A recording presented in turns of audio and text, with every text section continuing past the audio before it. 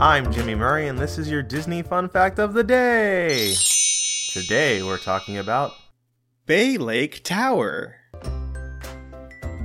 Bay Lake Tower at Disney's Contemporary Resort, commonly known as Bay Lake Tower, is a Disney Vacation Club resort located at the Walt Disney World Resort, opened in 2009.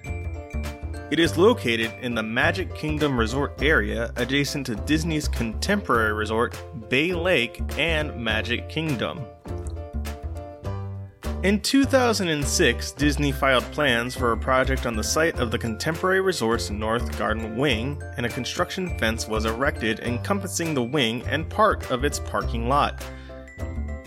Disney's Racquet Club was demolished by January 30th, 2007, while the North Wing itself was demolished between January 31st and April 6, 2007. Construction on the new building continued through 2007 without Disney officially announcing what was actually being built. Classic Disney.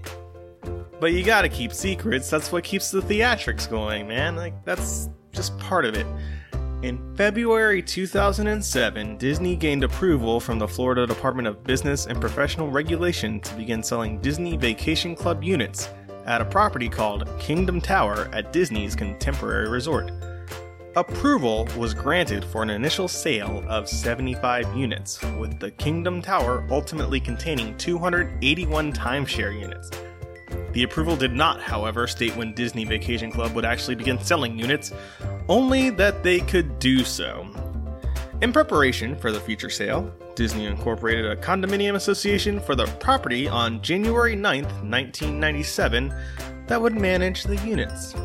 The project was officially unveiled on September 16th, 2008. Timeshares began on September 28th, 2008 to existing Disney Vacation Club members and on October 5th, 2008 for new members. Bay Lake Tower is the 9th Disney Vacation Club resort and the 7th located at the Walt Disney World Resort. It is the second Disney Vacation Club resort to be built in the Magic Kingdom Resort area, following the villas at Disney's Wilderness Lodge, which opened in 2000. While reviews for the hotel itself have been generally positive, the architecture of the building has been criticized by many. Due to its large scale, critics have called it a major overshadowing to the iconic A-frame tower.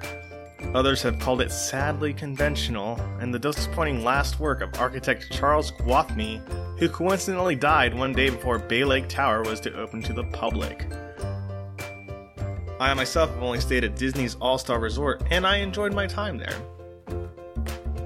The next time I go to Disney World, I will check out Bay Lake Tower and let you know how it is. I feel like it's going to be more exciting than I'm led to believe. It is Walt Disney World after all. Thanks for listening to this week's episode. Let me know what you guys would like to listen to. And if you haven't caught on yet, our Monday episodes are normally something about the parks, Wednesdays are about the movies, and Fridays are about TV shows. So let us know what you think. Thank you. Thanks for listening to Disney Fun Facts on the kid-friendly podcast network Magic Sound Effect, brought to you by Michael Koenig, and music by Kevin MacLeod. I'm Jimmy Murray, and this is executive produced by Chris Kremitzos.